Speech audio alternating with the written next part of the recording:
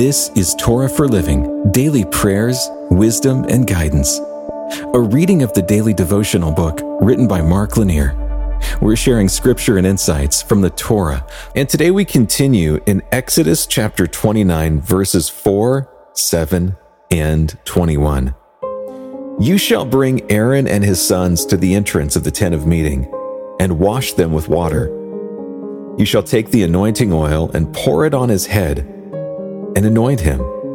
And you shall take part of the blood that is on the altar, and of the anointing oil, and sprinkle it on Aaron and his garments, and on his sons and his sons' garments with him. He and his garments shall be holy.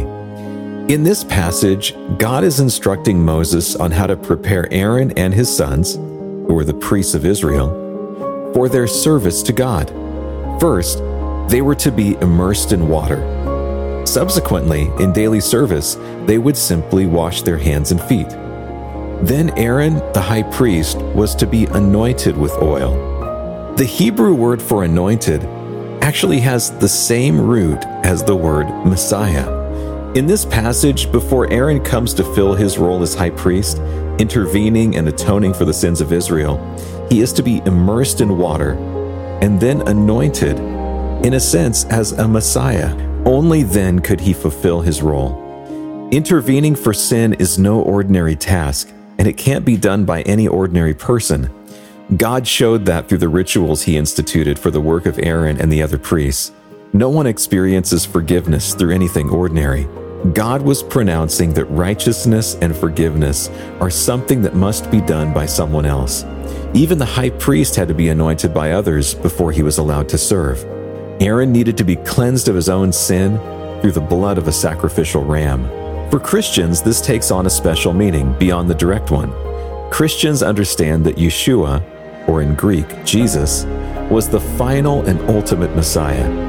He was fully immersed in water, as he explained, to fulfill all righteousness in Matthew chapter 3, verse 15. And he was the anointed high priest who took on the sin of the world once for all when he was sacrificed on our behalf.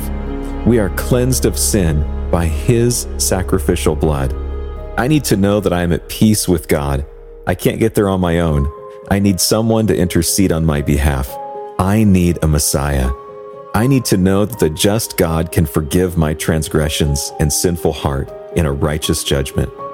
I need to know that I am at peace with God. I can't get there on my own. I need someone to intercede on my behalf.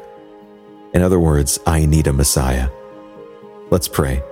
Lord, please forgive my transgressions. I have sinned before you, and without your salvation, I am utterly lost. Lead me to your rock. Let me know your salvation. Then may I ever sing your praise. In your name, amen. This has been a reading of the daily devotional book, Torah for Living. It's written by Mark Lanier, author, lawyer, and founder of the Lanier Theological Library.